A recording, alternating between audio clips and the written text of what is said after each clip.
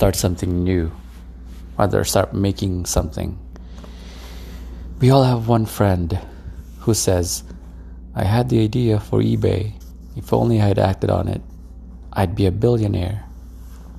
That logic is pathetic and delusional. Having the idea for eBay has nothing to do with actually creating eBay. What you do is what matters, not what you think or say or plan. Think your idea is that valuable? Then go to try to sell it and see what you get for it. Not much is probably the answer. Until you actually start making something, your brilliant idea is just that, an idea. And everyone's got one of those. Stanley Kubrick gave his advice to aspiring filmmakers. Get hold of a camera and some film and make a movie of any kind at all. Kubrick knew that when you're new at something, you need to start creating. The most important thing is to begin. So get a camera, hit record, and start shooting. Ideas are cheap and plentiful. The original pitch idea is such a small part of a business that it's almost negligible. The real question is how well you execute.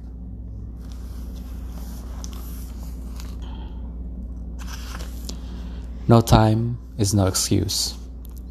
The most common excuse people give: there's not enough time. They claim they'd love to start a company, learn an instrument, market an invention, write a book or whatever, but there's just aren't enough hours in the day. Come on, there's always enough time if you spend it right. And don't think you have to quit your day job either. Hang on to it and start working on your project at night. Instead of watching TV or playing World of Warcraft, work on your idea. Instead of going to bed at 10, go to bed at 11. We're not talking about all-nighters or 16-hour days. We're talking about squeezing out a few extra hours a week. That's enough time to get something going. Once you do that, you'll learn whether your excitement and interest is a real or just a passing phase. If it doesn't pan out, you just keep going to work every day like you've just been doing all along. You didn't risk or lose anything other than a bit of time, and it's no big deal. When you want something bad enough, you make the time, regardless of your other obligations. The truth is, most people just don't want it bad enough. They protect their ego with the excuse of time. Don't let yourself off the hook with excuses.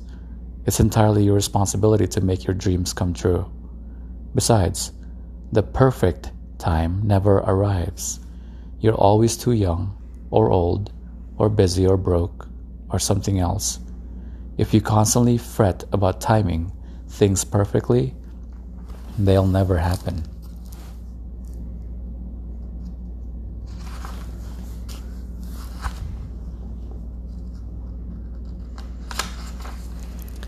Draw a line on the sand. As you get going, keep in mind why you're doing what you're doing. Great businesses have a point of view, not just a product or service. You have to believe in something. You need to have a backbone. You need to know what you're willing to fight for, and then you need to show the world. A strong stand is how you attract superfans. They point to you and defend you, and they spread the word further, wider, and more passionately than any advertising could. Strong opinions aren't free. You'll turn some people off. They'll accuse you of being arrogant and aloof. That's life. For everyone who loves you, there will be others who hate you. If no one's upset by what you're saying, you're probably not pushing hard enough. And you're probably boring too. Lots of people hate us because of our products do less than the competition's. They're insulted when we refuse to include their pet future. But we're just as proud of what our products don't do as we are of what they do. We design them to be simple because we believe most software is too complex, too many features, too many buttons, too many confusion. So we build software that's the opposite of that. If what we make isn't right for everyone, that's okay. We're willing to lose some customers if it means that others love our products intensely. That's our line in the sand. When you don't know what you believe, everything becomes an argument. Everything is debatable. But what you stand for, when you stand for something, decisions are obvious. For example, Whole Foods stands for selling the highest quality natural and organic products available. They don't waste time deciding over and over again what's appropriate. No one asks, should we sell this product that has artificial flavors? There's no debate. The answer is clear. That's why you can't buy a Coke or a Snickers there. This belief means the food is more expensive at Whole Foods. Some haters even call it whole paycheck and make fun of those who shop there. I used to call them that. But so what? Whole Foods is doing pretty damn well. Another example is Vinny's Sub Shop, just down the street from our office in Chicago. They put this homemade basil oil on subs that's just perfect. You better show up on time though, ask when they close, and the woman behind the counter will respond, we close when the bread runs out. Really? Yeah, we get our bread from the bakery down the street early in the morning, when it's the freshest. Once we run out, usually around 2 or 3 p.m., we close up shop. We could get more bread later in the day, but it's not as good as a fresh baked bread in the morning. There's no point in selling a few more sandwiches if the bread isn't good. A few bucks isn't going to make up for selling food we can't be proud of. Wouldn't you rather eat at a place like that instead of some generic sandwich chain?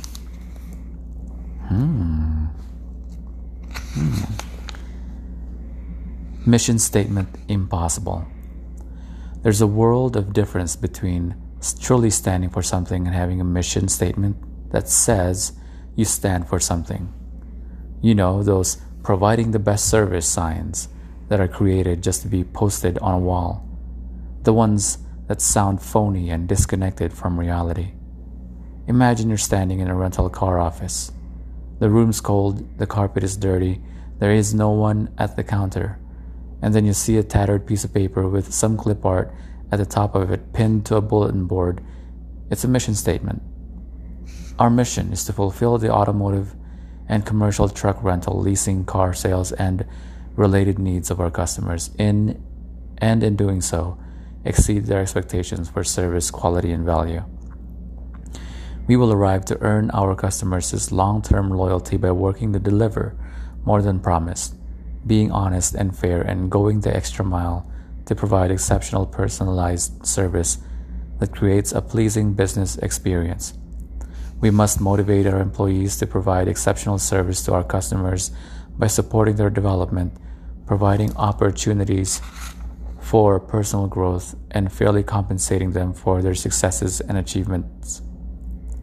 And it drones on, and you're sitting there reading this crap and wondering, what kind of idiot do they take me for?